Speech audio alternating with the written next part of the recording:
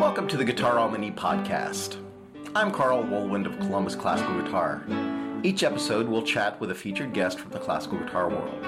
Candid conversations, unique experiences, and career observations from the people who best know the guitar. This is your masterclass in life and the guitar. For more information and past episodes, please visit columbusclassicalguitar.com or see Carl Woolwind Guitarist on Facebook. I'm here with Gohar Vardanian. Hi Gohar, how are you? Hi, I'm good. Thank you so much for having me. It's wonderful to have you. I have to tell you, I know absolutely nothing about you, and that's kind of fun. Well, that's cool, because then all the answers will be more interesting. You've just been this person that I've seen recording really great videos on Facebook for, I don't know, they popped up on my feed, probably about 2 years ago maybe, I'm not sure. And I gotta say, I am impressed by the quantity of postings that you've done. It seems like you're posting all the time and like constantly. It's great. And I also really like that you pull the curtain back a little bit, and I know that like your recent videos have been you practicing, and I gotta say that takes a whole lot of courage to do that, and I think it's really cool. Yeah, I tried. I mean, we always have those polished presentations on YouTube or a concert performance, and I kind of started with that. I don't know if you've come across the YouTube videos, but it mostly started with instructional videos on YouTube, including my own kind of solo playing on YouTube or just like my repertoire. And Instagram, when I first started using, and Facebook. So when you see it on Facebook, it's because I put it on Instagram and it automatically shows on Facebook. It kind of started like a casual thing. There was nothing about it was going to be formal or polished or reverb added or edited. Right. It was meant to be life behind the scenes kind of thing. Yeah, I didn't realize I was going to get that many subscribers. So it started casually, and because for YouTube, I already make like a production basically. All the YouTube videos are nicely lit, I'm all dressed up, and it's a concise either lesson or presentation on a piece. Instagram, I'm using like a background thing, and it started with some technique tips. Sometimes it's just little pieces of me practicing. And I think what you're referring to is the last sort of series I am doing. It's halfway. It's like partially it's for me because it keeps me accountable, and I'm curious how long it takes me to learn a piece, because I always know like, okay, it took me 6 months or it took me 18 months. Right. But I don't actually know how many hours specifically I put in it. Yeah. That's an interesting idea. Yeah. So, and sometimes it's a piece I've been working on in the past, kind of dropped it, started again. This is a brand new piece. We're talking about Danza de los Vecinos by Manuel de Falla. So, brand new piece. Of course, I know what it sounds like, but I've never played it before. So I got the edition. I'm like, all right, I'm going to learn it, and to hold myself accountable for keeping track, I'm going to share it with people. I think it's a great idea. I think it's a fantastic so basically idea. It's, I keep track of how many days I've practiced it and how many hours I've spent on it. And I'm sharing the progress that I have made. Just like a minute at a time or so. Yeah. No, I thought it's really awesome, and I've been telling my students, watch this. You need to see this, because you're doing all these really just fundamental things so well, and I tell my students this all the time. I'm like, you play at this level, other people play at another level, but the work that we all do can be good work, right? The quality of that work and how you practice should be the same as people who are at the top of the game. And I think sometimes the misconception is, and I've heard this from my own students, I remember this one particular conversation with a student who was under assumption that just because I'm already good, quote unquote, or that I've been playing 30 years or whatever, that I don't have to practice. And it was such an honest reaction from her, because I was talking about my own practicing, and she was like, wait, you have to practice? And like, I could tell from her intonation, like her voice, that she was surprised that if I don't practice, I will suck. It's like she didn't understand that it's just like, so I was like, wait, so like, even when you get good, you still have to practice? I'm like, if I don't play for a few days, maybe it won't affect me that much. But if I don't play for 2 weeks, my quality of playing will go down. I might forget the pieces. I will forget the pieces, the ones that are new, and I will miss notes, and because you'll go out of shape. But her reaction was so honest that I was like, wow, these people think like we can just wake up one day and play these things, Right. No, so, I think that's the learning process, right? Like they see on YouTube the super polished performance that maybe, you say like, it took me a year to learn, but they don't see like, yes, it actually took me a year to learn and be able to do it. So I figured, if I shared that when I first learn a piece, I'm playing it incredibly slow, and I don't post me messing up every other note because that's just painful to listen to. Of course, like it's still a video I'm sharing. But the thing is I think you the videos that you put on, they're not perfect. There are flaws, and I think that's really great to show that. There'll be buzzes and stuff. What I meant was like I'm not gonna share the video where I'm stopping every other note because I literally don't know where the next one is. That's just incredibly boring to watch. Right. Maybe in the future I might. You should do that just to show people. Hey, this is how it goes. Maybe 30 seconds of that or something, with funny faces and crazy. I basically get it to a point where I can sustain a few measures or a page. But I would play it slow enough. Like if I took it any faster, I wouldn't be able to. And I got some comments from teachers and other students realizing, like the teachers would tell their students to watch these videos, and it kind of clicked for them that even a professional has to practice. And the metronome on the whole time, I love it. I can't tell you how many times I've told students, if you're practicing, your metronome should probably be on. The metronome will start coming off when I can sort of play it at tempo, or at least very close to the final tempo. Of course, I'll stop the metronome because it's Spanish music, it's a dance, but there is some room for rubato. So as soon as I start having to do that, I'll turn it off. And so just to learn myself to maintain the tempo myself and not have the crutch. But then you have that foundation built, so it's solid. You can start messing with it after you have that solid foundation built. When you do it without the metronome, your fingers decide when they're going to play something. And if I'm trying to teach myself the right rhythm and the right speed and the relationship between this section to the next section, I need important. What is it called? Like a non-involved third party, like, all right, this is your tempo, do it.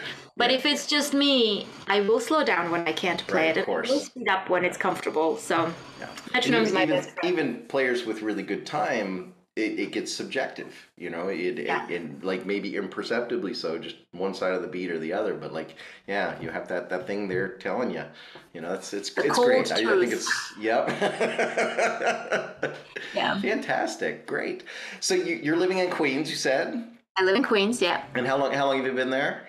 Oh, since 98 on and off. Oh, wow. Oh, my gosh. This is my second home. I mean, I'm from Armenia, but I was born in Armenia. I lived there until I was just like 13. I turned 13, and about a week later, we came to the U.S. It was all for school.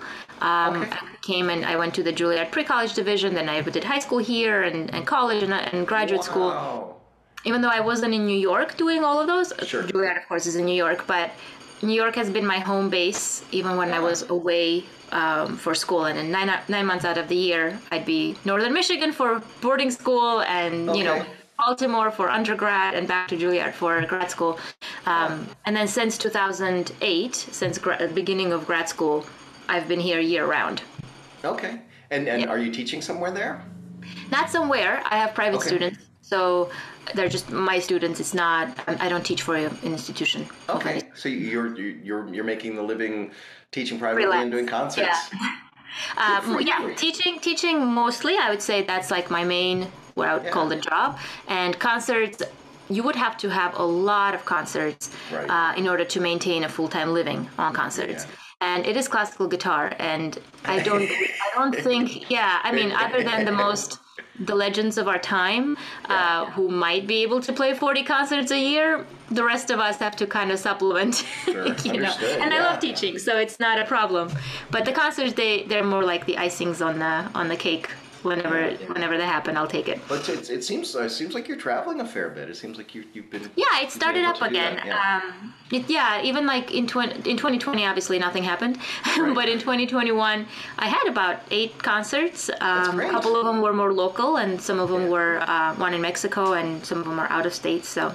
Yeah, fantastic. So, did your family move from Armenia so that you could go to the pre-college? My whole entire family, no. My dad was with me while I was underage when I was here for a period of time, and then he moved back to Armenia. My mom lives in Argentina. She's not Argentinian. I'm fully Armenian. Because when I say that, they think I'm half Argentinian, right? So she just moved to Argentina, I think 20 years ago, in 2000. So she lives in Buenos Aires. I visit her whenever I can, and my dad is back in Armenia. Nice. Wow. That's a big deal. You know, you're 13 years old and you're moving halfway across the world to go to this school. Yeah, I mean, thinking back, yeah, but when you're living through it, it's just like, you know, it is what it is. It was also because of the circumstances of Armenia. It's a post-Soviet republic. I was, I think I was like about 5 years old or so when the Soviet Union collapsed. And for the first, I don't know, even the first 10 years, I guess, after that, it was a little rough over there for people to get back on track, on their feet after their whole world changed. And for me, my parents decided that if I wanted to do guitar, or if they wanted me to do guitar, it was mostly my dad's choice for me to play the guitar. I would have to leave, we would have to leave because there was not really any future in becoming a good, more like international guitarist if I stayed in Armenia. And how old were you when you started playing? I say 5, but reality it's probably since I could sit upright because my dad was my first guitar teacher. So he shoved a guitar-shaped object in my hands, as soon as I could.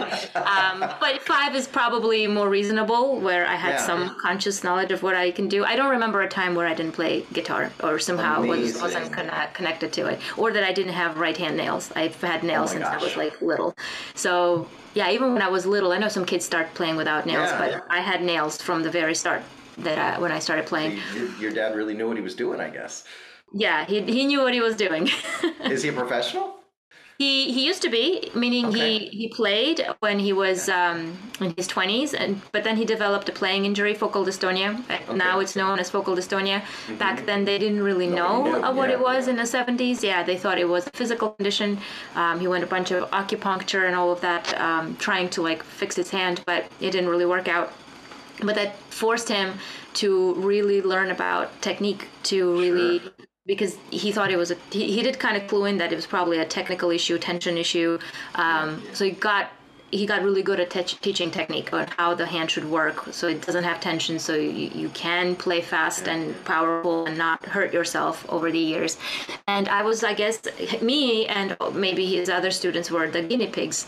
So Lucky for since you. I was his daughter, as soon as he knew I had 10 fingers and I could hear and I had some sense of rhythm. I mean, some people are completely tone deaf and rhythm, zero rhythm, right? So the natural minimal requirements were there. He decided that I'm going to play guitar. So. And do you have any brothers or sisters? I'm the only child. Okay. To some degree, I don't think this would have been possible if I did have siblings, because it takes so much sacrifice. Yeah. The resources, the sacrifice, if there's another child involved, they have to think about both of us. But since I'm the only one, everything went to me. And did you have another teacher after your father in Armenia, or no? In Armenia, it's from the beginning of time, let's say, until 13, 14-ish. I guess I was turning 14 when I started Juilliard's pre-college division, and Antigone Goni was my first non-parent teacher. I just talked to her 2 weeks ago. Her episode will be coming. It'll be the first one of the new year. So it was my gosh, that's awesome! I can't wait to hear it. She's so much fun to talk to. Yeah, I love her. She's amazing. As a person, as a guitarist, just there's not enough good things to say. I studied with her when I was a teenager, basically. So that must have been around the time that program was starting. Yeah, I believe she started the pre-college in 95 and I went in 98, I want to say. Okay. Yeah, 98. So I did that with her for 3 years and then I went to the Interlochen Arts Academy. And Okay.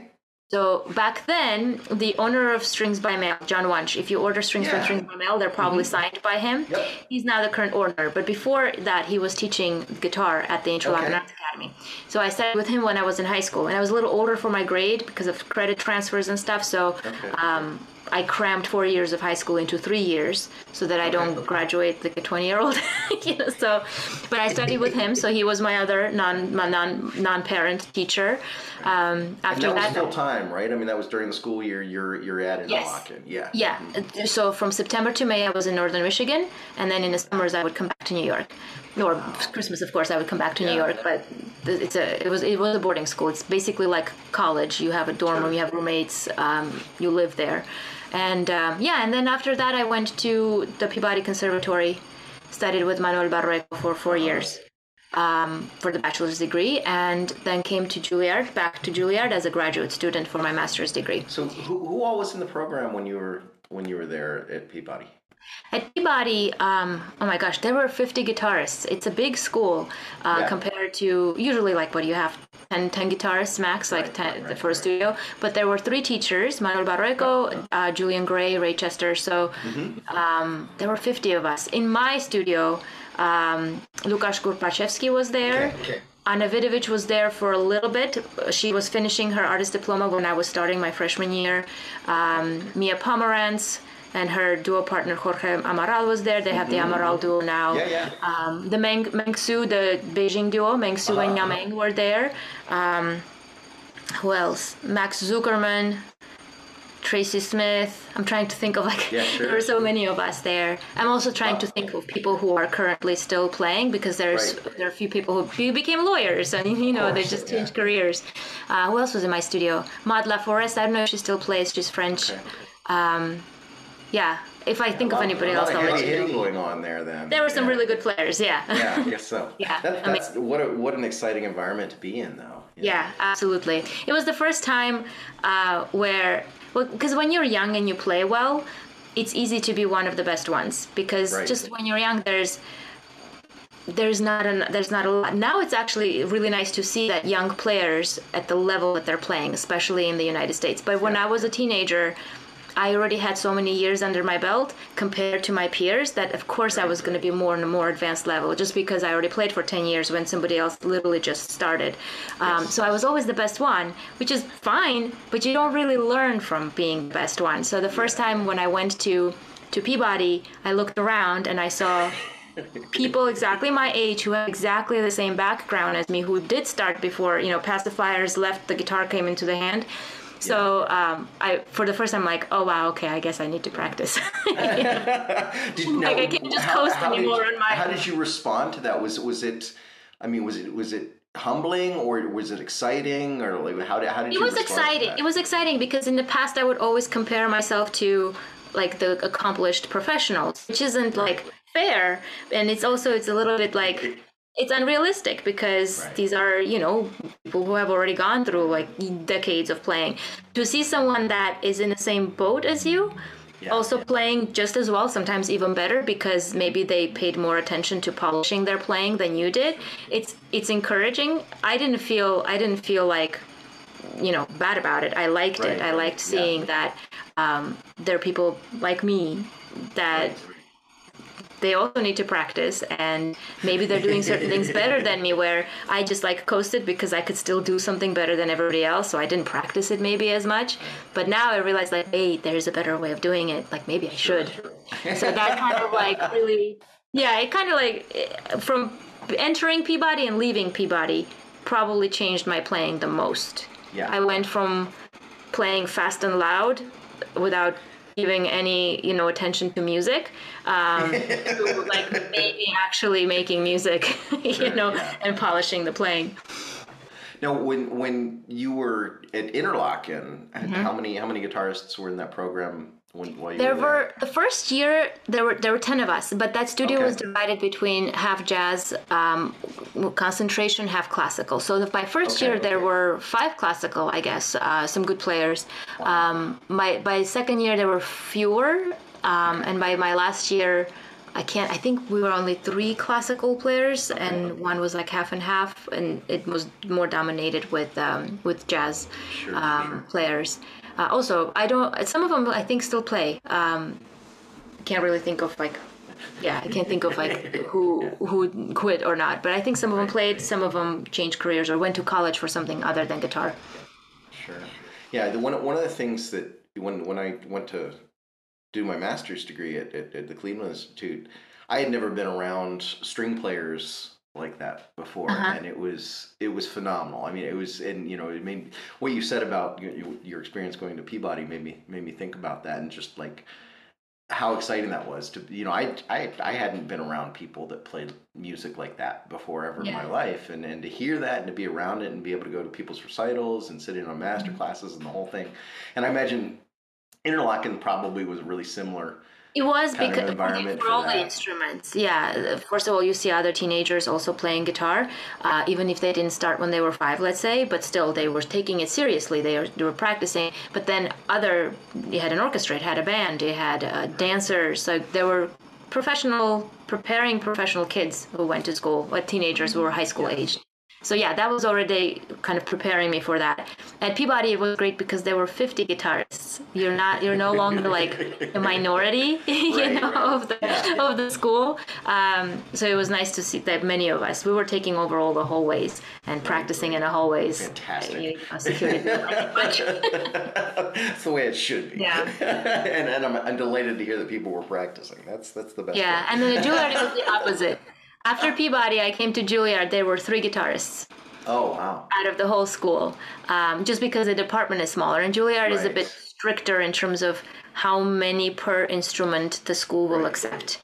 So, I remember, I believe for some of the orchestral instruments, they have 10 flutists, and if one flutist graduates, only one opening is available for the next year. They're not going to expand their size.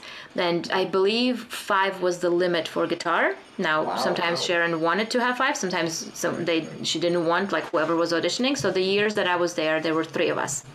Wow. I think and it's just a graduate program, right? Is there an undergraduate program? No, there's now an undergraduate program. I believe it opened in 2006. Okay. I was already at Peabody when the Juilliard bachelor's degree opened, because after I graduated, basically when I was there, no one had gotten into the undergraduate program because it's tougher. Like there's requirements. You have to be it's Juilliard, so obviously there's higher requirements to get in as a freshman to Juilliard. There's also an English requirement that's very strict for Juilliard students. I remember, I can't remember like who it was, but very good at good enough to get in, but didn't score high enough on a TOEFL, on the test of English as a foreign language. So there's nothing you can do about it. Juilliard has its rules. It is what it is. You need to get a minimum score, and if you don't, they don't care how good you are. Maybe another school would have been more lenient just to get the student that they want, but not with Juilliard. So that made it difficult because some of the 18-year-olds who are really, really good, they're not American oftentimes. Oftentimes they are from Europe because there's an older tradition. More often than not, they're not American. Yeah, it is. I think it's changing now, which is really, really nice to see. I see so many teenagers when I teach master classes, teenagers that play really well, where that by the time they get to 18, they're on professional track. But that's now, in the past, I think you start at maybe with rock or jazz when you're a teenager in high school in a band, and then you hit 18 and you're like, ooh, classical guitar is really cool. Yeah. But it's too late. You need to get into Juilliard, you need to have experience playing before you hit 18. Right. So that's why there was no one in the undergraduate program when I was there. But after I graduated, there were a couple of freshmen that came in. Okay. Bo, she just won the GFA. She went there. Oh, yeah. TY also won the GFA. He did an undergraduate there? He did an undergraduate there. Yeah. Maybe even master's. I'm not quite sure. I know he's I can't remember. He was here 2019, played for the Guitar Society in Columbus. Yeah, It was awesome. I don't know which degrees he did, but he definitely did the undergraduate degree before going anywhere else. So there are now, definitely. Right. and you did a master's there. I did a master's. Yeah, I got my bachelor's from Peabody and then master's at Juilliard. Great, awesome. And you just decided to stay in New York because that's home. I love New York. This is my home. Well, this is more my home than Armenia at this point because I've spent 2/3 of my life here, and my adulthood has been all in the U.S. Yeah. Childhood in Armenia, but like when you actually grow up to be your own person, like teenagehood and onwards, has been in the U.S. and New York. So do you have family in New York? Other family as well? No family. Lots of friends, family, friends in California because all the Armenians are there.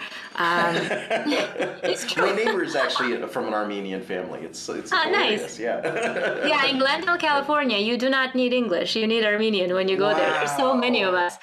So we have family friends there, but no like blood relatives in the U.S. Yeah. So. And did you speak English before you came to the United States?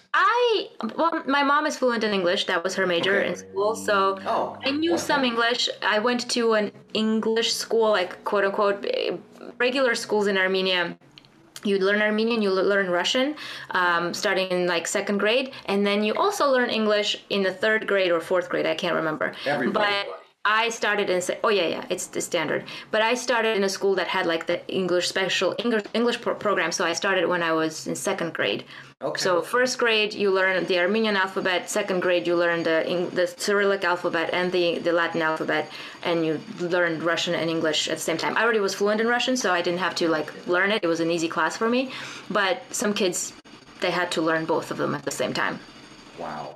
With their native thing in Armenian. So I knew the grammar, I knew vocabulary. If I read it, I would understand certain things, but I left in 6th grade. So whatever you learned from 2nd grade to 6th grade, it's basically just basic knowledge. I mostly learned it here. Yeah. Did you find it difficult when you first came? It was harder to understand the American accent. I was used to my teachers speaking with a British accent with a foreign accent on top of it. You know, like my mom speaks fluent English, but I can tell, even though she has the British pronunciation with a foreign accent, basically.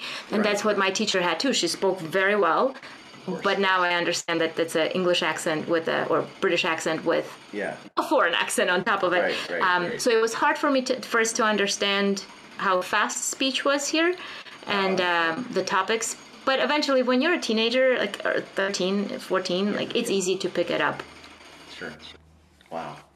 That's great. So you were living in New York, going to the Juilliard pre-college program. Mm-hmm. What was that like? You were having lessons how many times a week, and were you playing chamber music? That's a Saturday program, once a week. For lessons, you have. I think we had choir as a guitar major when you don't play an orchestral instrument. Yeah, it's any school really, right? If you don't play an orchestral instrument, your large ensemble credit is fulfilled with a chorus. Right. So at Juilliard, they had chorus once a week Saturdays. Then I had music theory. I had solfege, which is ear training. Okay. And then I had my guitar lesson, guitar ensemble, and studio class. So that was all in one day. All Saturday. Sometimes if Antigone had a concert, maybe our lesson would have been scheduled to a different day in the week. Yeah. But it's a Saturday program. All the kids. It's not always possible to move it around. Yeah. So it was a full-on, what you would expect from college, but of course a little bit younger age. Sure. And did you get credit for that? No, no college. Transfer? No, okay. No. But there were kids that were 5, like those children prodigies. You know. Oh my gosh. They were very young kids in the pre-college division. So it's just through high school. From minimum age, I don't think they had a minimum age until you graduate high school. I didn't finish it there. They're all doing all the classes and the ensembles and everything. All the classes. I don't know if there was any adjustment for the really little ones for like theater or not, but imagine for the teenage, in a music theory class. Yeah, I definitely remember some 8-year-olds in my choir. They were singing, like 8-year-old boys who were singing the soprano line. I remember that. I was an alto at that point. So there were definitely young ones that always there with their parents and stuff. I was 14, so I was early teenager. Right. But yeah, it's like full-on classes. Ear training was not easy. I don't have perfect pitch. I can hear things on the guitar fine, but on the piano, everything sounded the same to me. Because I wasn't used to hearing the piano sound. I can tune the guitar without a tuner, and I'll tune it to 440. But play a note on a piano, I got no idea what's going on. So it was hard. And so it's if you do that, you know a lot by the time you graduate. It's probably you would be able to pass through the first year of college theory, most likely, like figured bass, 4-part writing, all of that stuff you'd be able to do. Yeah, and did you have? Was it a similar kind of thing at Interlaken? Yes. You had classes. What Interlaken was really super annoying was that I know fixed do. That's what I learned in Armenia. Right. The rest of the world uses fixed do. And then I remember a theory class at Interlaken. Interlaken is a full academic school, so you have biology, math, science, history, all of that, and then you also on top of that have your music, or if you're a dancer, whatever, your professional studies. So I show up to my music theory class, and I already know stuff, and we're trying to sight read, and there's a G scale in front of me, and we're sitting in a classroom, and everyone's sight reading this thing, and they're like, do, re, mi, fa, sol. I'm like, I'm looking at this G, and everyone around me is calling a do, and I'm thinking, do these kids not know the notes? And my teacher saw, she's like, she looked at me, and she's like, you're a fixed do person. I'm like, what's a fixed do? That was a nightmare. When you know notes by certain names and you look at a sol or a G and you have to switch in your head and call it a do because that's your tonic, that was a nightmare. I learned, at first I tried to cheat, read the line. It didn't work. I had to really learn. Peabody is the same. Peabody uses movable do. Yeah. Can you switch back and forth now easily? I'm back to fixed. But I can I can if I have to, because you start thinking in just degrees, and then I know the degree numbers compared to solfege, but Juilliard is fixed do. So when I came back to Juilliard, it was like coming back home. I'm like, okay, thank God, I know it's do. You know what I found though, maybe it's a little off topic, but if you don't have perfect pitch, movable do makes sense because you learn this do, re, mi, fa, sol, la, si thing as a song. So you always know that do to sol is going to have a certain sound, like a song, how Happy Birthday sounds or Over the Rainbow sounds, right? So intervals are easier that way because they're just associated with the song. And that's it. You just move it up around. And I don't know what key I'm in if I don't have perfect pitch. It makes no difference to me if it's an E or a G, that starting note. You just remember that. So that was easier. So as soon as you get over the visual mess that's in front of you, it's basically like reading in a different clef, I guess. The sight reading is easier for that. Yeah. Because the sound is the same. With fixed do, the visually is always the same, but your names are different. You just have to remember what it actually sounds like and call it different things. Yeah. And I think with fixed do, though, the understanding, the intervallic distance between any two notes is built into that. There's no chromatic intervals though, like the do, di, re, re, mi, fa, fi. Right. Have those in fixed do. If it's fa sharp, we just call it fa anyway. Right. Sing it sharp, but you don't have the fi. You don't call it fi. So that was the change. But Interlaken was just everything at once. Like you have your academics and you have your math. And then going to college, to conservatory, it was so easy because you don't have the academics. It's just music. Yeah. So no math homework, no science homework. I was at 7 o'clock. I was like, I'm done with all my homework. That's it. This is great. You didn't have any general ed stuff to do for undergraduate liberal arts. You do have to take liberal arts. You do have to take literature classes because I guess they still want to teach you how to write. So they keep saying one day when you grow up you have to write grants and stuff. That's why you need to write all these essays. So you did have that and foreign language requirement, and some other things that are electives. Music history, obviously, music theory, and just liberal arts. I took like web design to, this is back in 2004, so 2006, HTML was a thing, CSS and HTML were a thing. So I took that as a liberal arts credit because it's nice to have your own website and be able to control it. So right. Did you use that to create? I did. My first website that I had. It was HTML. I would get like a template and I'd be able to like change the CSS and change the colors and all of that. I think it was HTML 0.5 something like that, or 5. So I used that for many years, and then I switched to WordPress. Now I use Wix because brainless, like just drag and drop. So I'm going to date myself here. So when I was in graduate school, I had one friend who had this amazing new thing called email, so she could talk to her boyfriend who was in California. Wow. And she would go to the library on this little tiny Macintosh computer and log in, and she could check her email. I remember using Yahoo. I didn't have an AOL account. I had a Yahoo account. And I would email. My first professional website, professional in quotes, that is, was on GeoCities through Yahoo. Yeah, that was. Oh wow, yeah. Well, in high school I used email. I still use that.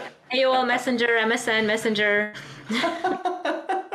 It's amazing how quickly that stuff changes, though. So, when you were both at the in the pre-college division at Juilliard and Interlock, and did you have opportunities to play chamber music with your colleagues?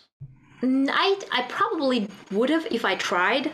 I played in guitar ensembles with my other guitar majors, so that was also a requirement. So we had to do it. To play chamber music, it wasn't required, so I didn't make the effort.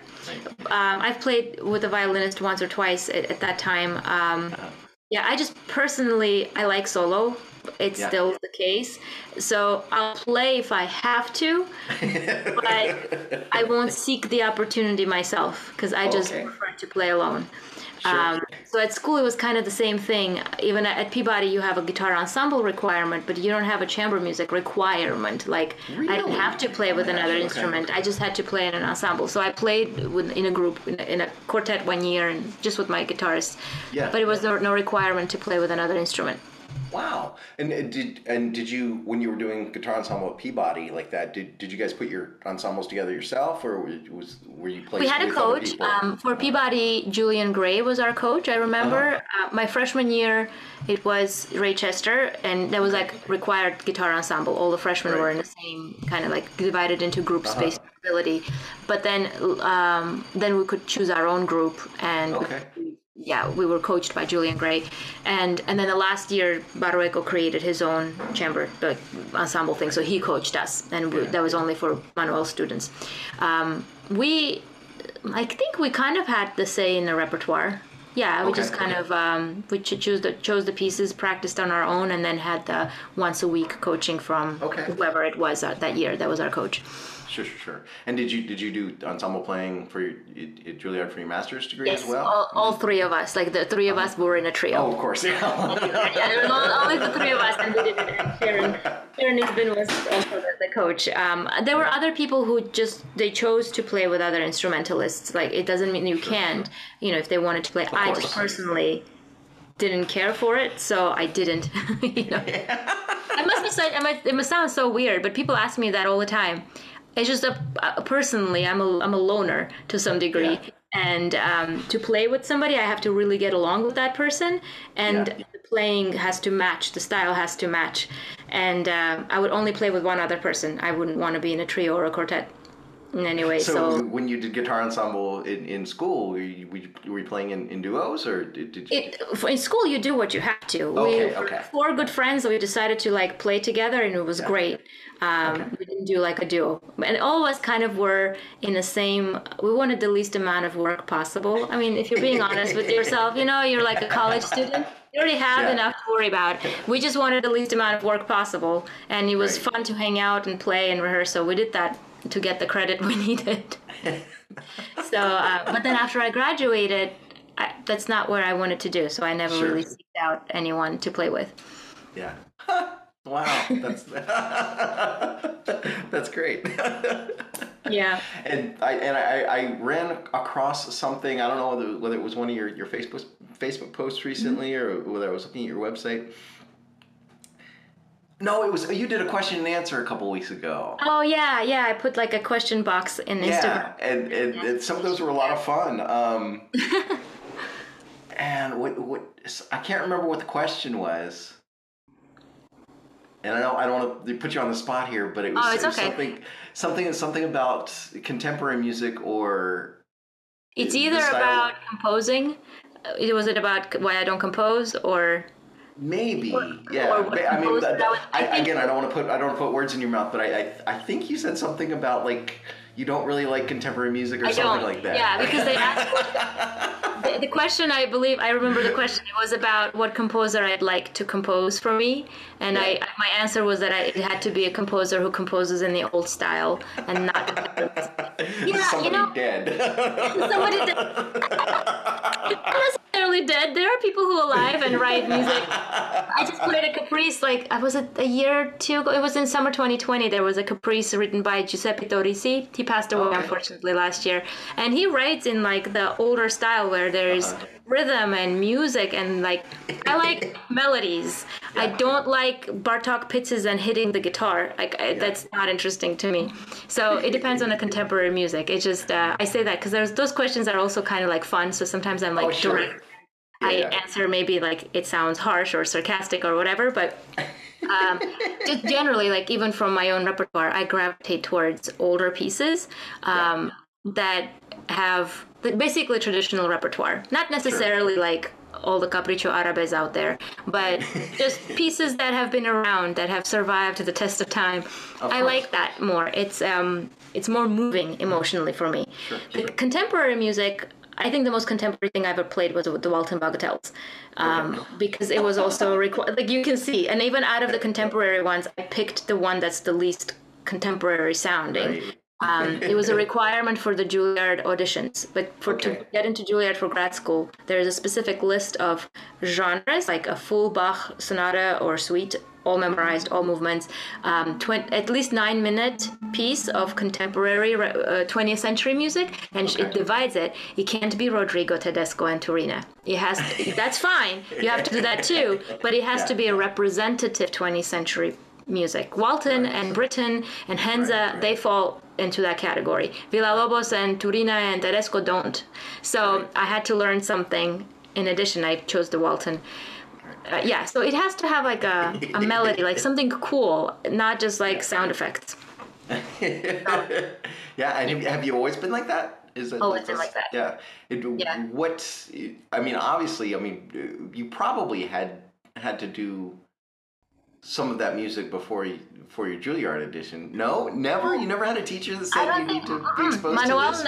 I don't think Manuel is the biggest fan of like the soup. I don't want to put words in his mouth, but he never required me to do anything like super contemporary. I think even from his repertoire, right? Like the things that he plays music by current composers that are writing for him, but like Sierra is like way more. Roberto Sierra is more lyrical. There's like it's a piece. Sure, it's not like classical period, but it's not contemporary music the way sometimes I imagine it.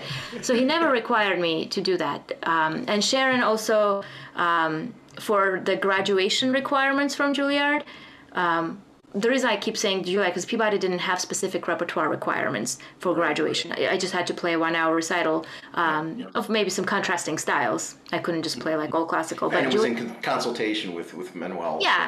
We would decide what to play. Yeah, for like my senior recital at Peabody, I played the Fourth Lute Suite, and then I played the Rigondi Introduction and Caprice, and then I played the Aranjuez Concerto with the pianos. That was my senior recital. But for Juilliard, it's the same kind of requirements as your audition. So for full Bach suite or sonata, from memory, 20th century, contrasting 20th century or 19th century, and a piece with orchestra. That's a requirement, or piano reduction. So for Juilliard, I played the first Lute Suite by Bach, and then I had to do the 20th century thing, and I was kind of really scared that she's going to make me do something super crazy contemporary. But somehow she allowed me to do Asensio, which is also it's 20th century, but it's beautiful. It's not like. That stuff is fine. Asensio, Rodrigo, even though there's dissonance, I love dissonance. It's just I'm not doing Bartok pizzas all the time. Ginastera sonata. I think Tanya used to call that the scratch and bump set. Yeah, like I won't play the Ginastera sonata. No one can pay me enough to play the Ginastera sonata. It's great, but like I'm not interested, So I was so lucky. Sharon's like, she was like, I don't want you to play anything you don't love playing because you're not going to play it as well if you don't love playing. There's a lot to be said for that, for sure. True, yeah. I have to practice that every single day. Like I would hate myself if I had to do that. So she let me get away with Asensio. So I did Suite Valenciana by Asensio for graduation, and then Gentilhombre, Fantasia para un Gentilhombre for the orchestral requirement. Okay. Yeah. So no, I didn't. No one forced me to learn any of the like stereotypically contemporary pieces where it's more about the effects and the mood you're creating rather than playing sweeping melodies and rhythm. Sure. Wow.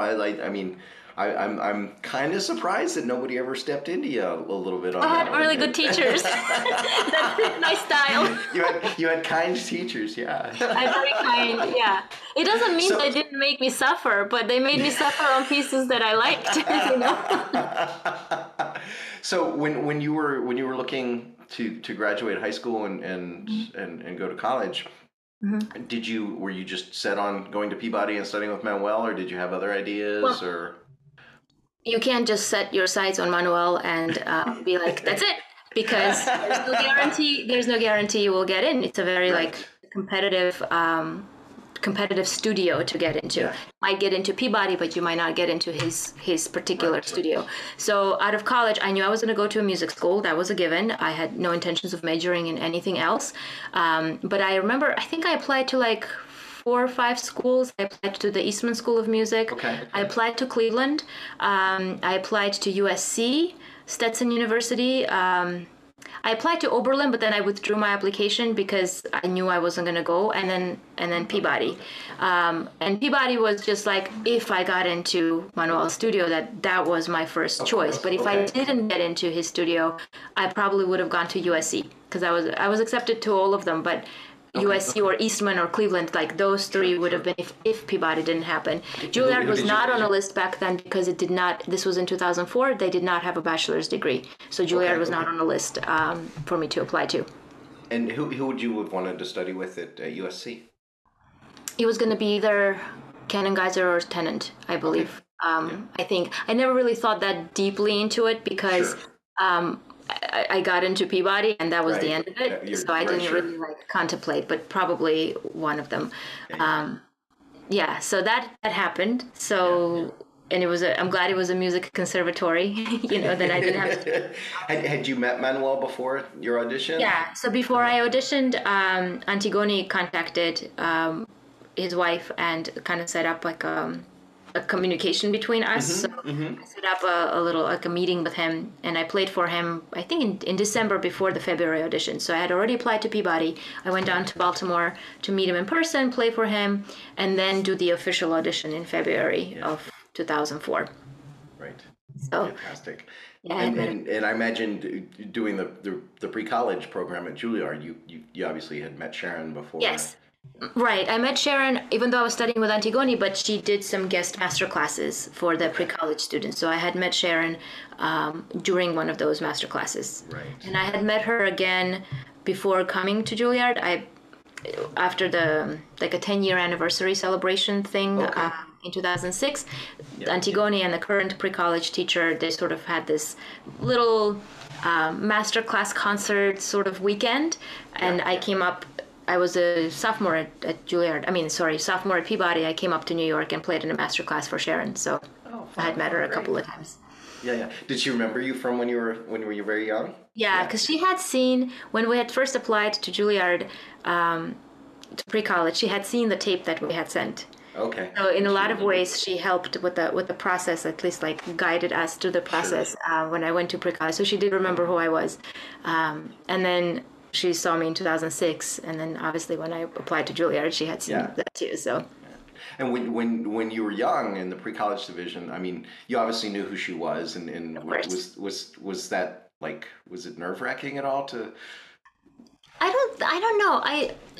I don't want to diminish anything, but I don't get nervous around like celebrities. Wow, good for you. Like that, I don't know, I feel like these people are incredible. They have accomplished so much in their life, right? But I kind of feel like they're people. It's just so I don't get starstruck. I don't get starstruck. There's obviously tremendous respect and everything, but to be like, oh my God, it's I didn't feel like that. Maybe it was that really young age. I mean, that's amazing. And kind of. Maybe I just didn't understand at the young age. I could blame it on just like not knowing the difference. Sure. But later on, it's just they're people. They've worked very hard in their entire life, and they've gotten where they are. But like some people get tongue-tied, when they meet someone. That was never been me. Yeah. But it's amazing what they have accomplished. That doesn't take away from it. It's but I don't remember that feeling as a kid. I remember. Well, Sharon I had seen when I was younger, so it wasn't like. It wasn't a surprise to see her again. Manuel I had never seen in person. So it was like first meeting someone that you've seen their pictures, you've seen their videos, but you've never seen them in real life. You're like, oh, they're taller than you think. Like that kind of like very innocent, silly reaction that was there. Same way like you would go backstage to meet John Williams or David Russell and you're like, oh, that's what they look like in real life, so that kind of thing.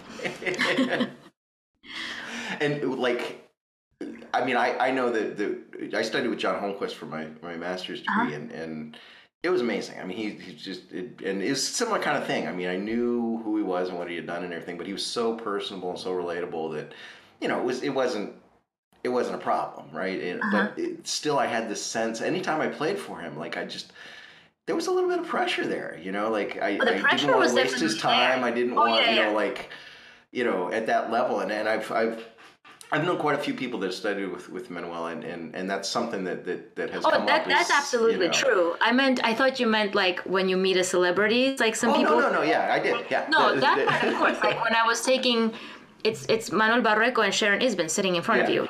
There is that sense of responsibility, and I better not mess up, and I better be prepared because I don't want to waste their time. I think it actually makes you work a lot harder because you are playing for these people that are the legends of your current time, right? So of your major. So that absolutely had influence. I just thought like. No, I was being like, Brad Pitt or something. No, you didn't misunderstand. You didn't I moved from that into that. So no, absolutely. Yeah. No. I was just it's just picking brains of people who have had the opportunity to work with folks of that level. No, that's absolutely amazing because you grew up listening to their recordings, right? And then you're sitting in front of them and they're specifically telling you what to do. When you're trying to guess from their recording, like now you have direct line of them critiquing what you're playing to hopefully improve and maybe one day sound like them. So from that respect, absolutely. And did you find that it was, I mean, was there a real difference in teaching styles, growing from Antigone to Interlaken to studying with Manuel, to studying with Sharon?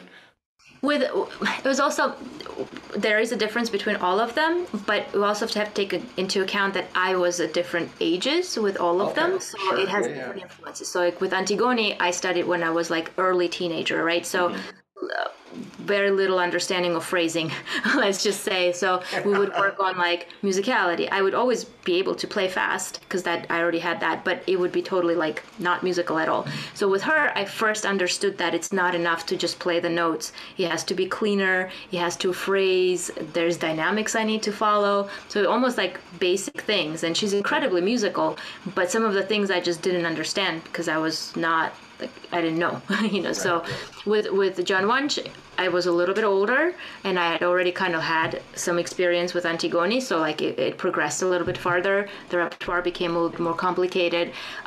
With Manuel, it was just professional right then and there. That's the first time I learned perfectionism, basically, and how slow I have to practice something, how perfect everything has to be, the preparation, the seamlessness, so that the technique doesn't show that you have technique. It's just the music shines through. So did he talk a lot about practicing that way? Yes. And yeah. Mm-hmm. Yeah, I mean, that's the first time I experienced the super slow tempos that sometimes you see on Facebook. Like putting the metronome. I always tell the story because that's what kind of stuck. The first lesson I showed up, I had a master class with him the summer before I started at Peabody. It was all three of us, the three freshmen that were coming into Peabody. We also played in a master class in June that he used to have every summer. He doesn't do them anymore. But so I played there, and we kind of talked about what repertoire I should learn for September because I had my whole entire summer free. And I wanted to learn the Gran Solo by Soar, and I wanted to learn his edition. His the one he plays, not his edition. It's the Aguado edition, which is a little bit different than the standard Soar that everyone plays. So I learned that, and I learned the first violin sonata by Bach. And, he just told me to learn everything free stroke because I used to play rest stroke anywhere I wanted to. Just, but Bach had to be all free stroke, so Gran Solo had to be all free stroke. So I learned that, and I show up to the first lesson, I'm playing Gran Solo. And Gran Solo, for someone who plays, it's not the hardest piece. I learned it in like 2-3 weeks because it's classical period piece, right? Mm-hmm. But I'm playing it and I think I'm doing so well, it's like, it's 2-3 weeks I memorized this thing. It was a mess. I just didn't know. I'm playing and he's like, how slow do you practice? And I was like, yeah, I practice slow. And he's like, show me. So I played it a little bit slower than basically a tempo. And he's like, no, that's like way too fast. He put the metronome to 50 for the eighth note. That was brutal. It was like, dum, ba, ba, bum, bum. And the things that he was picking out that wasn't clean enough, like connection between notes when you have to use the same finger on a string and move like thirds, for example, a D and a B, and then moving to a C sharp and an A or whatever. That shift, the fact that you could hear silence in between them. You can't tell when you're playing fast. It just sounds choppy. But when you play it slowly, that silence is forever. So I realized how accurate and how quickly I actually have to move from one note to another and how in sync the two hands have to be. Yeah. That was hard. The first time I had to play that at that tempo, it took me 50 minutes to get through a 10-minute piece. Like, it's ridiculous. So the fact that I actually didn't know the piece, because when you take away the speed, you take away the muscle memory. Yep. So, and that kind of started that way. I think the freshman year, I learned how to practice. Was that your first lesson? Yeah. It was your first beat down. You're throwing there from the deep end. Swim. So the first year, I think I learned how to practice, and it always continued that way. I bet he works on different things with every student. That's what I needed. He never talked about technique with me because I already had it. Wow. But never talked about sound quality because I already had a good sound or good enough. There's nuances. He never tried to fix the sound that I had, basically. Yeah. But there are nuances that my sound improved because of the musicality that he was trying to get out of me. Right. And the sound improved in terms of shaping it a little bit better. Of course. You can get a pretty note, but you can also get it in a way that has like maybe a delayed, like being behind the beat, or a sweeter attack or a harsher attack. Those nuances improved mostly by concentrating on music rather than specific things. With other students, it could have been something different. Maybe they needed something else. And then with Sharon, so differences. Manuel does not write on your music. He'll write in fingerings. Very likely, he will suggest fingerings if he's changing it. The rest of it, you have to sing, and you have to teach yourself to play what you sing, and you have to sing in the most musical way. And he won't write crescendos on there. Lessons, he has you singing in the lessons. Yeah, well, he doesn't. He didn't make me sing in the lessons. He would, and then he would play. He didn't put me on the spot and make me sing it. But he would, like, if I would play it, he would criticize it if it wasn't musical enough or what had to be done. But he never once took a pencil and put a crescendo on my music, because if you're singing it and you're phrasing it, you don't need it written. Like, you already feel it the way it's supposed to be, and then you're doing it the way. To this day, I do not mark those things on my music. At all? Not at all. My music has fingerings on it because I feel like I don't need it. I know exactly how I want it to make it sound. Your body, yeah. Mm-hmm. Yeah, and I train my fingers to listen, to like basically do what I tell them to do. And then if I sing it a certain way in my head, that's how it's going to come out. I don't need the piano to remind me that it's a piano, because that's how I know the music. With Sharon, it was different. She would write everything in colored pencils, by the way, which was she would mark everything. If there had to be a color change, Ponticello to Dolce, whatever. Right. It would be in colored pencils, and I know her. Like now, I know her strategy. Every lesson it would be a different color. So you still have to phrase, you still have to sing, but it would also be written.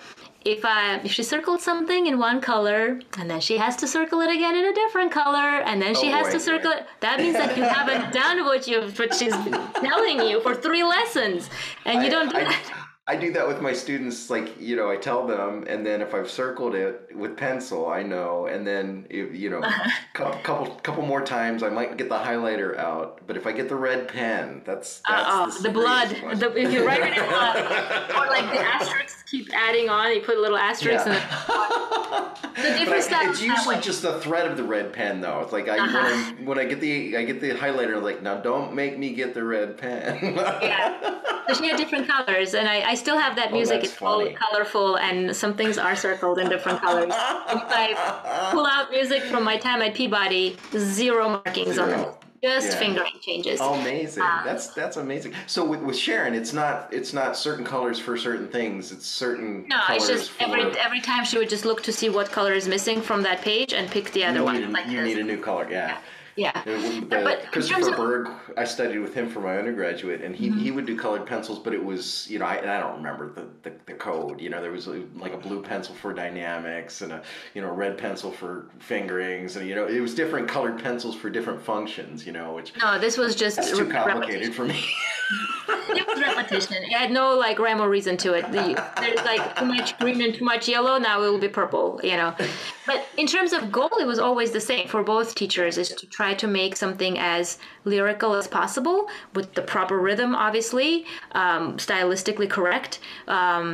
Clean and effortless. It's just if Manuel basically, that's it. Nothing else. So if Manuel only went like through the singing route in terms of like not writing on a music, Sharon would also just be more specific about you get this result by doing this. You put a crescendo there, and you put it in there. So and just this is a little gossipy, I guess. So does Manuel not mark his scores at all either? His scores, I don't know. I just know that he was I haven't seen his scores. Maybe he does, maybe he doesn't. Not quite sure. I just know, I remember him being very respectful of my score. Like he would write very lightly. He would almost like ask sometimes if he could, instead of like taking the pencil and like, ripping it apart. Interesting. That's very but his own scores I haven't seen, because any music that he would give me would be a clean copy. If I had to copy something, right? Then it would just be a clean copy. It wouldn't be all colored up with so maybe he does, maybe he doesn't, but I personally don't. Like right now, if I gave you music I'm working on, it will be clean, except for left hand fingerings, definitely. Right hand fingerings if it's complicated. If it's not complicated, it won't have right hand fingers. But my students, I make them write everything because they don't know what they're doing yet. So they don't know what they're doing. Well, you have to learn, right? I hope all of your students listen to this. I hope so too. Well, especially for Bach, because there's no patterns really all the time to the right hand fingering. So I'll make them write them in every single note, because I do that sometimes too. If it's like a fast movement, that like a presto or a double or whatever, every single fingering is in there, because you have to. Yeah, you can't do that on the fly. Yeah. So what I'm hearing is that you have an exceptional memory. That's what I'm. No, I don't think it's like exceptional. You mean because I don't write notation for the? Well, the thing is, if you remember how you want to do something. Like you know what the music you want it to sound like, right? Like there is a certain feeling that goes with the phrasing, and that's how I imagine that piece. I don't need memory to know that I want that piece to sound like that. But memory-wise, like as a kid, sure, I memorized things very fast for the guitar. But I noticed that, like, I'm not that old. I'm 37, but I'm also, not 27. A lot of people think I'm a lot younger. Just wait. Just you wait. Yeah. So I noticed that it's not like I don't memorize things like it's not as fast. When I was a teenager, what's the piece? El último tremolo, or La limosna por el amor de Dios, that barrio thing, I learned that in 4 hours. Would I be able to learn that in 4 hours today? I don't know. Maybe experience would help me. Maybe experience helps you, because when you play for many, many years, everything you do is a repetition of something you've done before in some ways. So that's why we don't need to practice. Yeah, right. But some degree, yeah. Like if you play a classical period piece, like Sohr or Giuliani, sometimes you don't need to practice certain things to be able to do them really fast and really clean, because it's like Giuliani, sure, some things are different, but it's the same thing you've done for years. It's just you have to remember what order to put it in. You still have to put the big picture together. But some, like Bach, no, it's always something confusing, you know. Transcriptions, they can be confusing. Like I had trouble with Valses Poeticos because the keys that we were playing in, they were not the standard keys. It's not A minor or D minor or E minor or major. It was in F with flats. It was piano repertoire for the guitar. So that took me a while to memorize, and I would still have memory slips sometimes. So it just depends. But the musicality of it, like, you already know how you want it to sound. That's why I don't write them in, because it's my ideas. Sure. I feel like when you're teaching, like I'll write it on students' music because I'm imposing my ideas on them, right? So it's not, doesn't come from them. They have to see it on the music to remember. Right. But if it's your own, you probably don't have to write it. Were you like that as a young person as well? I mean, not that you're an old person. As a young person, I guess I should say. Oh, no, it's fine. Yeah. As a young person, I didn't care about the music at all. That was I was just playing the notes. Sure, Honestly, sure. It's just I was just playing the notes because I wasn't one of those, like, yeah, sure, I started very young, but it wasn't my desire to play the guitar. I wasn't one of those kids who's just drawn to music and will go and play on the piano because they just love it. No, I did it because it was beneficial to me. If I played guitar, I would get Snickers bars and ice cream and toys. I was bribed. And then also, like, so I did the minimum possible.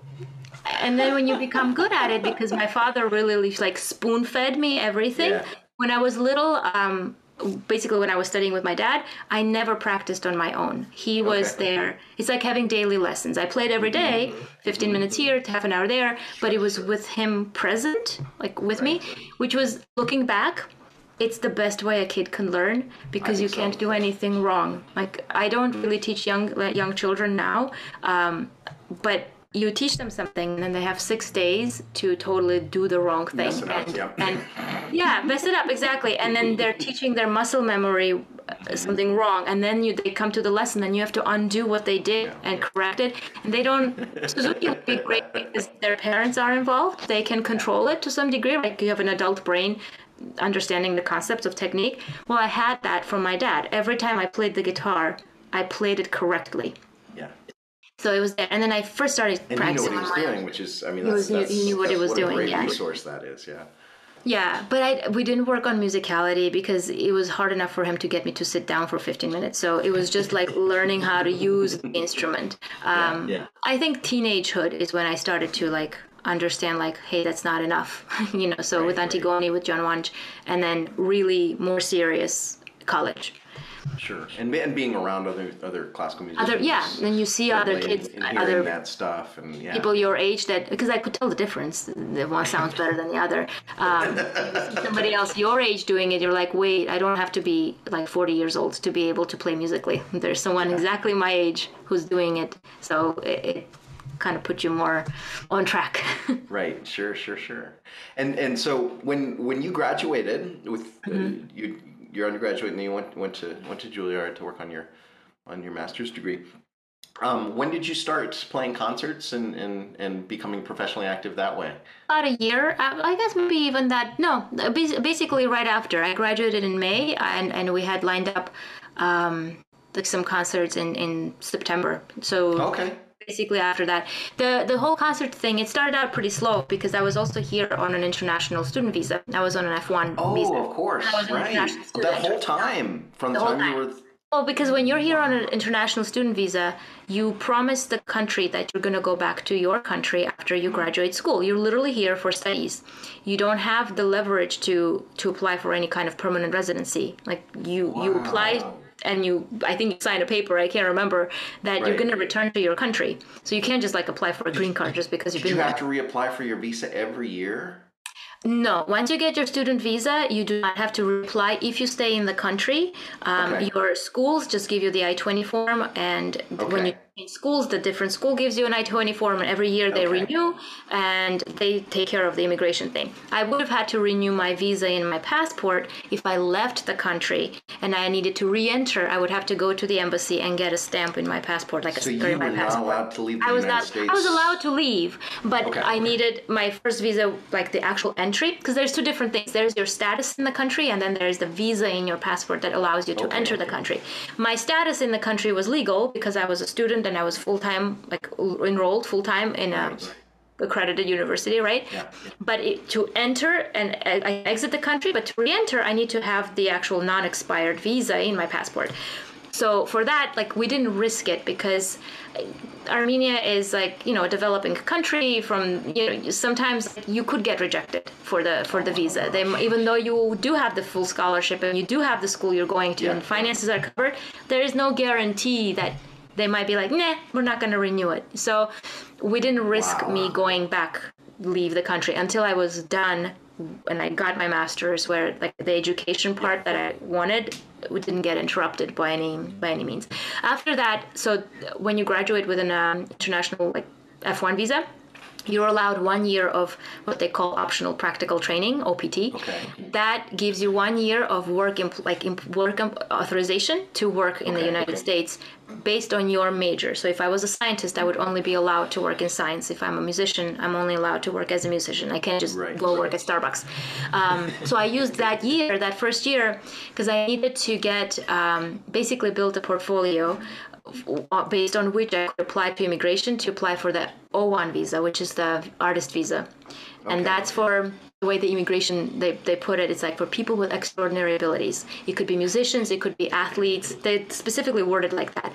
I don't know what other categories it falls under, but people who have some kind of ability that's unique and on a high level. But you need to prove that to the immigration officer. So I needed to have programs and my face in like articles, newspapers, just to show that I'm all like this fancy musician, that is bringing this thing into the United States that other people can't do. So the first year when I had the option of OPT, I played concerts, as many as we could set up, and Strings by Mail was so helpful. John Wunsch really, through Strings by Mail, we organized some concerts where they sponsored it partially because obviously it costs money to go play. But the concert itself would pay minimum. I think it was like $300 the first year, which is basically your flight. But of course, like, it makes sense. No one knows who I am. So who's going to hire you, right? I'm just like a fresh graduate out of many, many, many other graduates. So by having the fee so low, guitar societies would be able to take the risk to hire me, because it wouldn't be like this big deal. So, and I had some sponsorship from Strings by Mail and from other sources to help cover the expenses. Flights are more than $300, just Yeah, so the first year, I can't remember how many concerts I had, but I did a bunch of them. There was the first time. Specifically for you to build your portfolio to the point where you could have the materials that you needed to stay in the country. Yeah, and it had to be in the United States. It has to be engagements in the U.S. that brings you to the U.S. So I did that. I can't remember how many it was the first year, but it was the first time I got to play the same program more than once, because at school you learn your recital. That's the last time you played, then you learn your repertoire. What a different experience to play. Pieces, they mature on stage. They don't mature in a practice room. Like, you have to keep playing it on stage. Second year, we raised the price a little bit more. And every year, like, once people got to know you, they know the quality of the playing. They either like it or they don't, but then they can hire you knowing what they're getting. At that time, I also started doing the Strings by Mail videos for their channel, instructional videos, repertoire videos and stuff, and eventually I switched to mine. So I guess I've been playing concerts ever since then, even if they were basically free. So that's how it started. That's kind of interesting. Rather than saying, "Hey, I'm going to go do concerts for to build my career," you did it so that you could build this portfolio because there was no for other choice. Visa. If I didn't do that, after that year, I would have to go back to Armenia or move to Argentina or something, because that's where my mom was. Yeah. So I had to do it, and during that year, we were also applying for the O1. And luckily, like, I got the O1, the visa. I got it for 3 years. No, 2 years for the first time, because you have to also prove you have engagements in the United States for a period of time. So I had engagements 2 years out, and that's how long they gave me the visa for 2 years. Once I got that visa, it was a little bit more safe. I guess it's safer to leave the country and reapply. Right, Yeah, because it also more the likelihood of the embassy rejecting your visa entry is less once you're like on a professional level and there's concerts, engagements and stuff. Yeah. So that's when I went to Argentina and visited my mom, and then also applied for that sticker in my passport that allowed me to go in and out of the country as many times as I wanted to. Yeah, and then I had to apply for it again. Did you go for a long period of time where you weren't able to see your parents? The first time I went for 2 months. To Buenos Aires, I went for 2 months, and then I had to come back and play concerts here. So. And how long had it been since you had seen your mother at that point? It was from 13 to 26, so 14 years. It was 14 years. Yeah, visas are hard. Yeah, visas are. They're not. U.S. makes it complicated. Let's say because they maybe every country makes it complicated, but if they had given visas to both my parents, they're afraid that you will come and stay here illegally. Of course. So they separated. They only make you choose one. So there's a tie left to your home country. It's still like when you try to apply for a tourist visa or anything, they do ask about your ties to your own country, right? So either financial ties, real estate, family members, children, parents, whatever, something that would guarantee that you have a reason to go back. That's so hard. Yeah.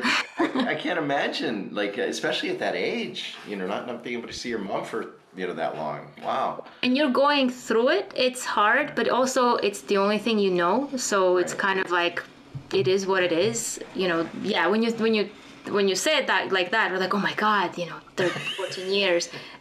I don't think people should experience that. That's for sure.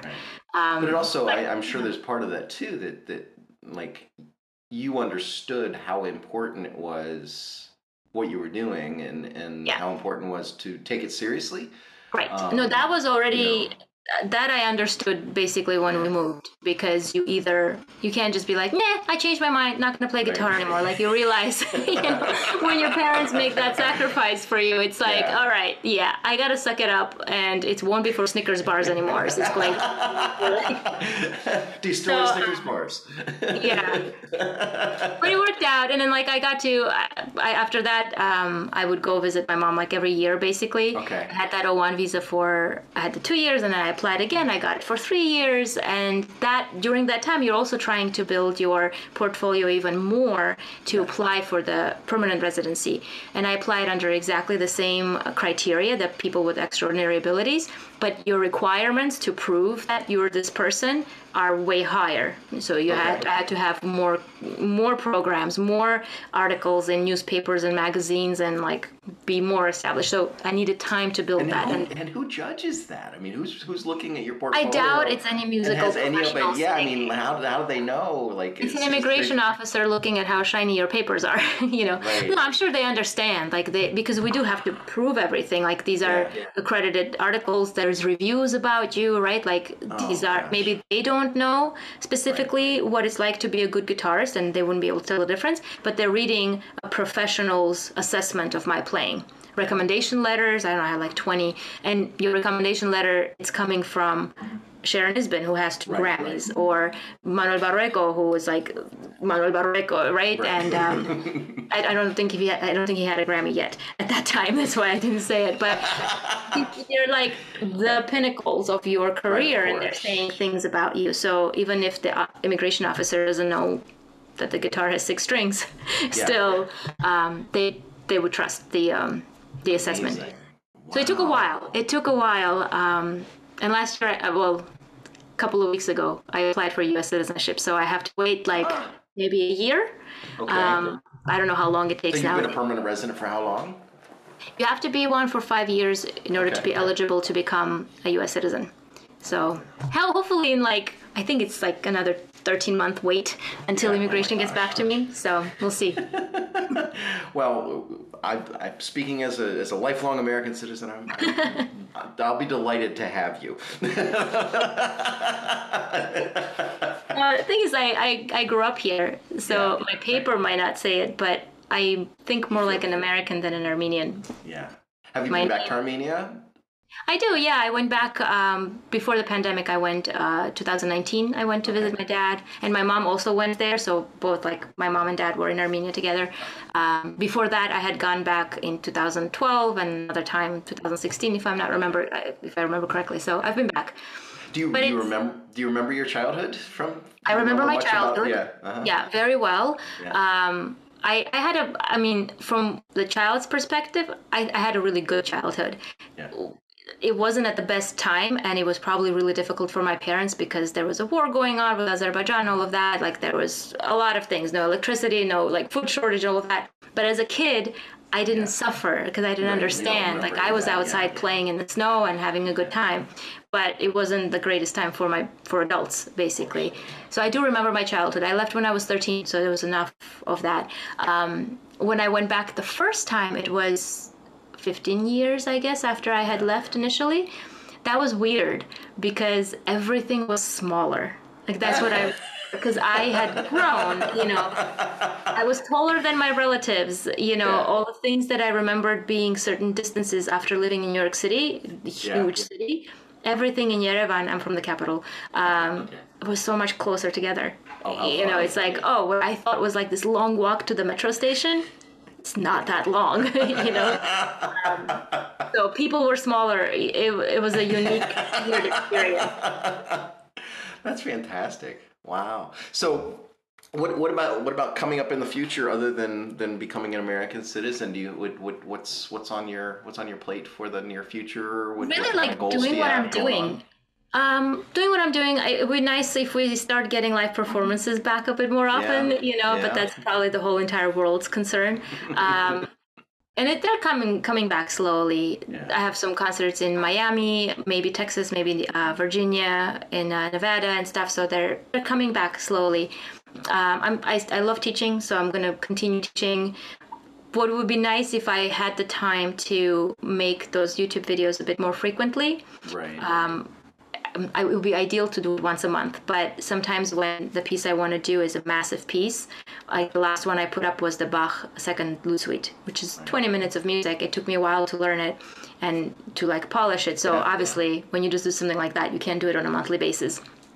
So hopefully in 2022 I can do more often, maybe shorter pieces. And are you booking all your concerts yourself, or do you have somebody helping you with that? Mostly it's me. I don't have a booking agent. I mean, yes, there's a lot of emails, but at the moment I don't really I'm not constantly seeking performances. I'm not constantly emailing everyone. Okay. Usually if someone invites me, it's directly with me, and I will be communicating.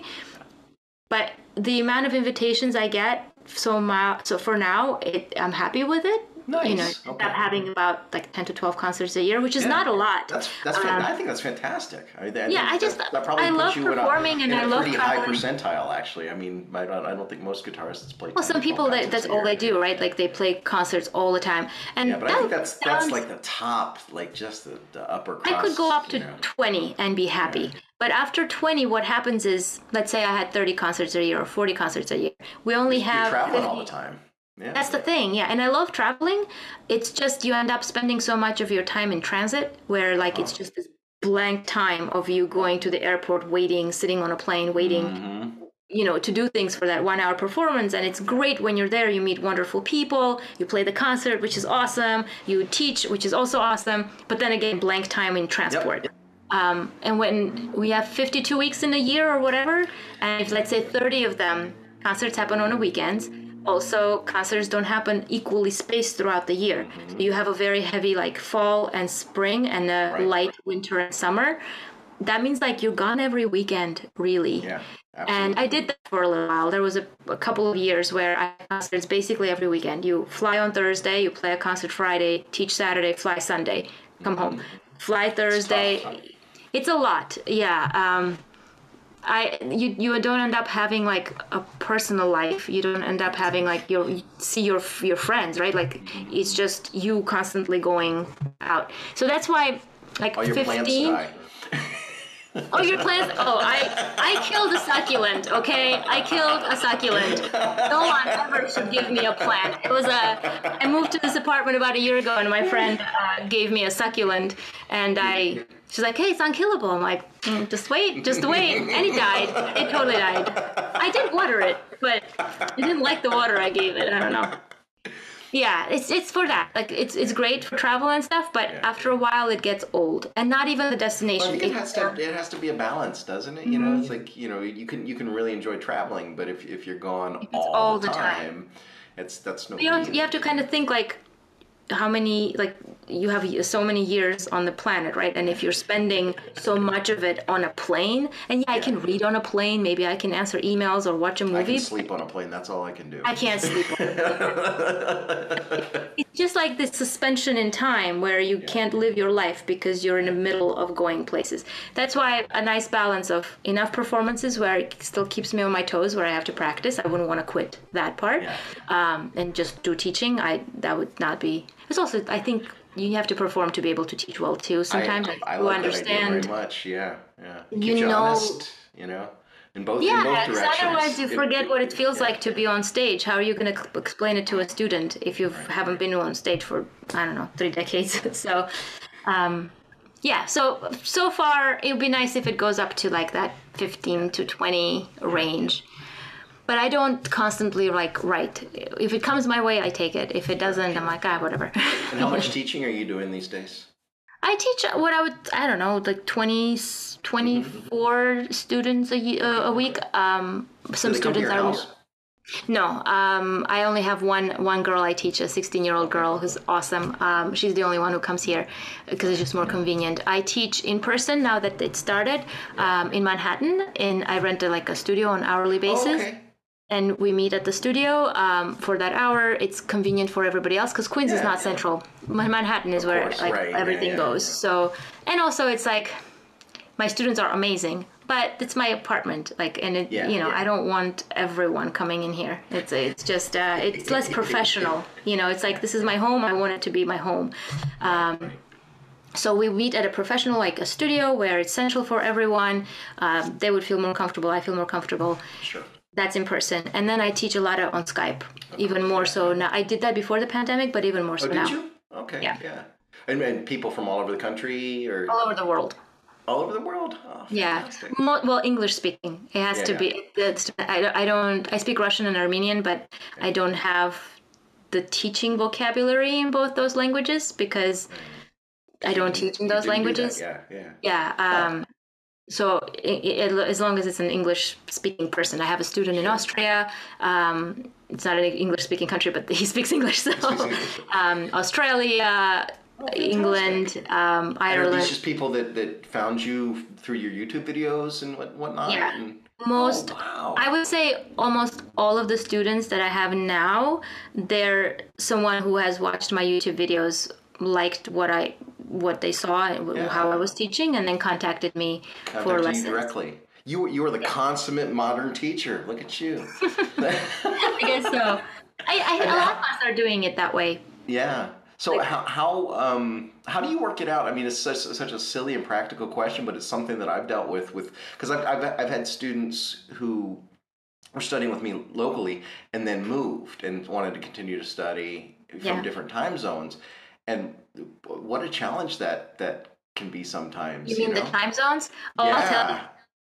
Try teaching from Australia. So different hemisphere. So their whole entire daylight savings standard time thing is backwards. And then just us being in the United States where we do change our daylight savings times at a different time from the rest of the world. Yeah. So you got this. I remember. Luckily, she really liked midnight lessons because I had a student in Australia where in the summers when they were on their winter time and we were in our summertime, our time difference was 16 hours. 16 hours. So it would be I believe 1 o'clock for her in the morning, and it would be 9 o'clock for me in the morning. Like, yeah, something like that. I think. Can't remember properly. I kept my 9 a.m. and for her it was makes sense. Yeah, if it was 16 hours, 1 o'clock for her. Right. At night, and she preferred it that way. If we had switched it where I was teaching in the evening and she was doing in the morning, it would have been a more reasonable time for her.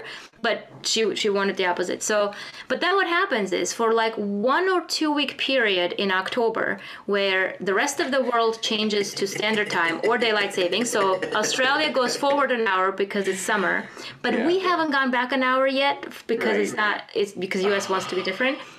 It's 15 hours. And then another week passes and like, US decides like it's time to do standard time. Then it's 14 hours. And then you repeat that in the spring in the opposite direction. Right. You have to be really careful. That sounds like somebody's missed a lesson to me. That's like, oops. That's happened before. Actually, it never happened with her because I think it was so complicated that we were really on top of it. But it happened to me with European students because I forgot to warn them to check the time because I can't adjust it on my end. On my end, I have it scheduled because I have a few students in a row. I can't just adjust. So the student has to adjust for that 1 week thing where the time is different. They have to adjust on their end. I forgot to warn them. All over different times of the day, or do you keep all your lessons? No, I try to keep it. It used to be like that when I didn't have much of a choice. You just do whatever is convenient for the student. But when it gets to be where there's so many of them, it's impossible to accommodate everything. So I try to do them that they're all in a row, so that I don't have like sometimes it happens where they're scattered all over the day, but it kind of ruins your whole entire day. You can't do anything, right? And it happens. It still happens. I try to really make it so that it's like 4 hours in a row maximum. I won't go 5 hours because I need a break at some point. Right. So 4 hours in a row, and then maybe a lunch break, and then another 4 hours, another 2 hours. So I try to keep them concise as a standard time. Now, if someone needs to reschedule for whatever reason, I'll obviously accommodate if I have that, because if it's a one-off kind of thing where my schedule is messed up, that's not a problem. But to set it up as your regular, that would be unmanageable. It would be, I would not be able to like practice or run or like anything. So I try to keep it the same. Do you have days that you're just doing your in-person teaching in Manhattan, and then other days that you're doing Skype teaching, or do you mix it up? I just Skype in the morning and then in person in the afternoons on the day. It's going to change. It always changes, but starting in January, Wednesdays and Thursdays, those are the only 2 days I teach in person. So I'll teach Skype in the morning, in person in the afternoon, both days. Before it was like Thursdays and Fridays. Now it's going to be Wednesdays and Thursdays. I try not, in Manhattan, it has to be all in a row because I'm not going to go into Manhattan for 1 hour.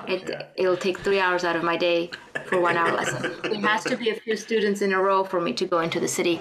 But when I was younger, and I didn't have like the control over my schedule yet because there were just not that many students or just it was impossible, I was constantly running around.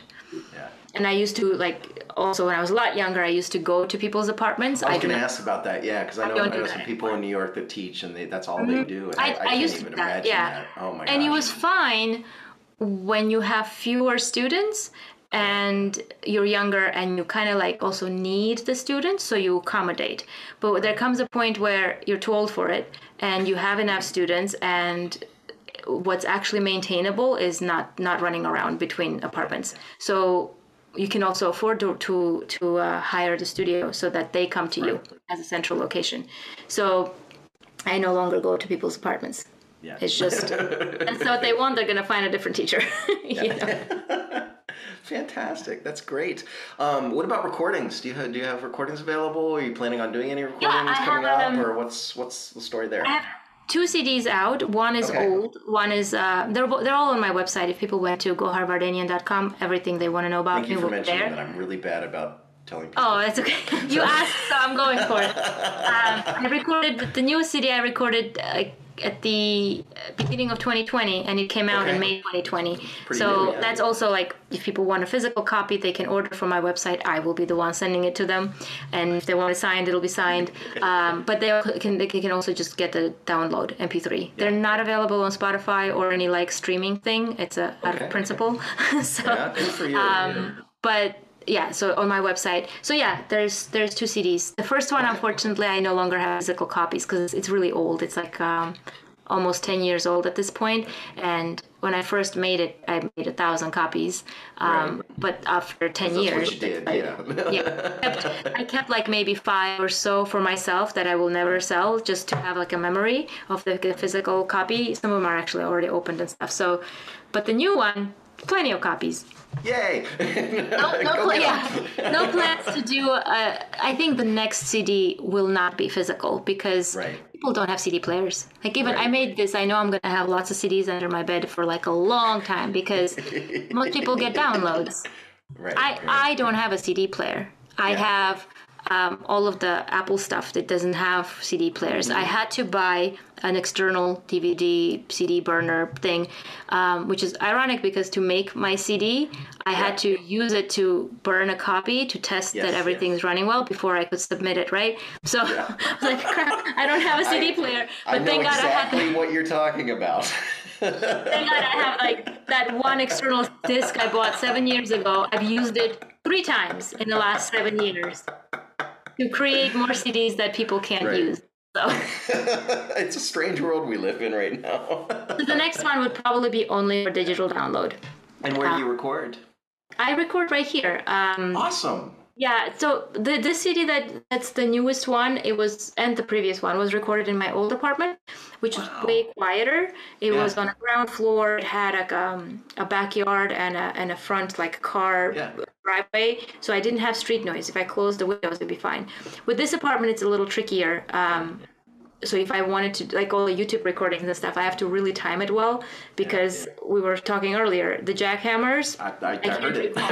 And and believe me, I have Neumanns, I record with Neumanns, they will pick up, so I have to do it in the evenings when it's quieter or on a Sunday, so I have to find the time when it's quiet. Sure. But I do it in the apartment. I have like lots of carpeting and stuff. All the reverb is artificial. I don't have like a big space. But it turns out okay. Like most people who have heard it, they've liked the sound and they were kind of surprised that it was done at home. So it's really possible now, it wasn't always that way, but it's amazing. You have the professional equipment, and also I'm just one person, right? All I need is a stereo pair microphone, an interface, and a software that records it. I use Logic. I have the Focusrite interface that just 2 inputs. All I need is 2 inputs. It's just me. And then the rest of it, I like technology. I like playing with it. I like learning about it, how to use it. You have to be like a perfectionist kind of person because I did all the editing myself. So you have to have the personality to do it yourself. Some people give up. They become overwhelmed. For me, it's fun. It's a lot of work, It's a lot of work. First, you have to play, but that's something you do your entire life. So that's okay. But then you have to learn how to edit. You have to be picky, make decisions. So if you don't like it, it's not for you. But if you like doing it, it is possible to do it all by yourself. Did you learn that, like as you were doing it? Was that kind of like a learn by doing thing for you? Yeah. It was, The first CD I was using, I would actually use the Sony recorder. Like, they have the Zoom recorders now. Yeah. I had the Sony version, which is no longer in, it's not available anymore. It's discontinued, but I still have it. That's what my first one was done with. And I used Sony SoundForge to edit. Sure. That was a little bit of a nightmare to edit because I had to cut the waves, make sure I cut them at the right place. And then when I link together, the wave continues so there's no clicking and stuff. With Logic, way easier because when you record right onto the computer through the interface, you can do multiple takes and it'll just stack everything together. And of course you have to adjust where it is because it's classical music. I'm not going to play exactly the same way to a click track. So the rubato might be different each time. So when I edit, I can't just randomly like, oh, this section. I have to move that section, align all the waves.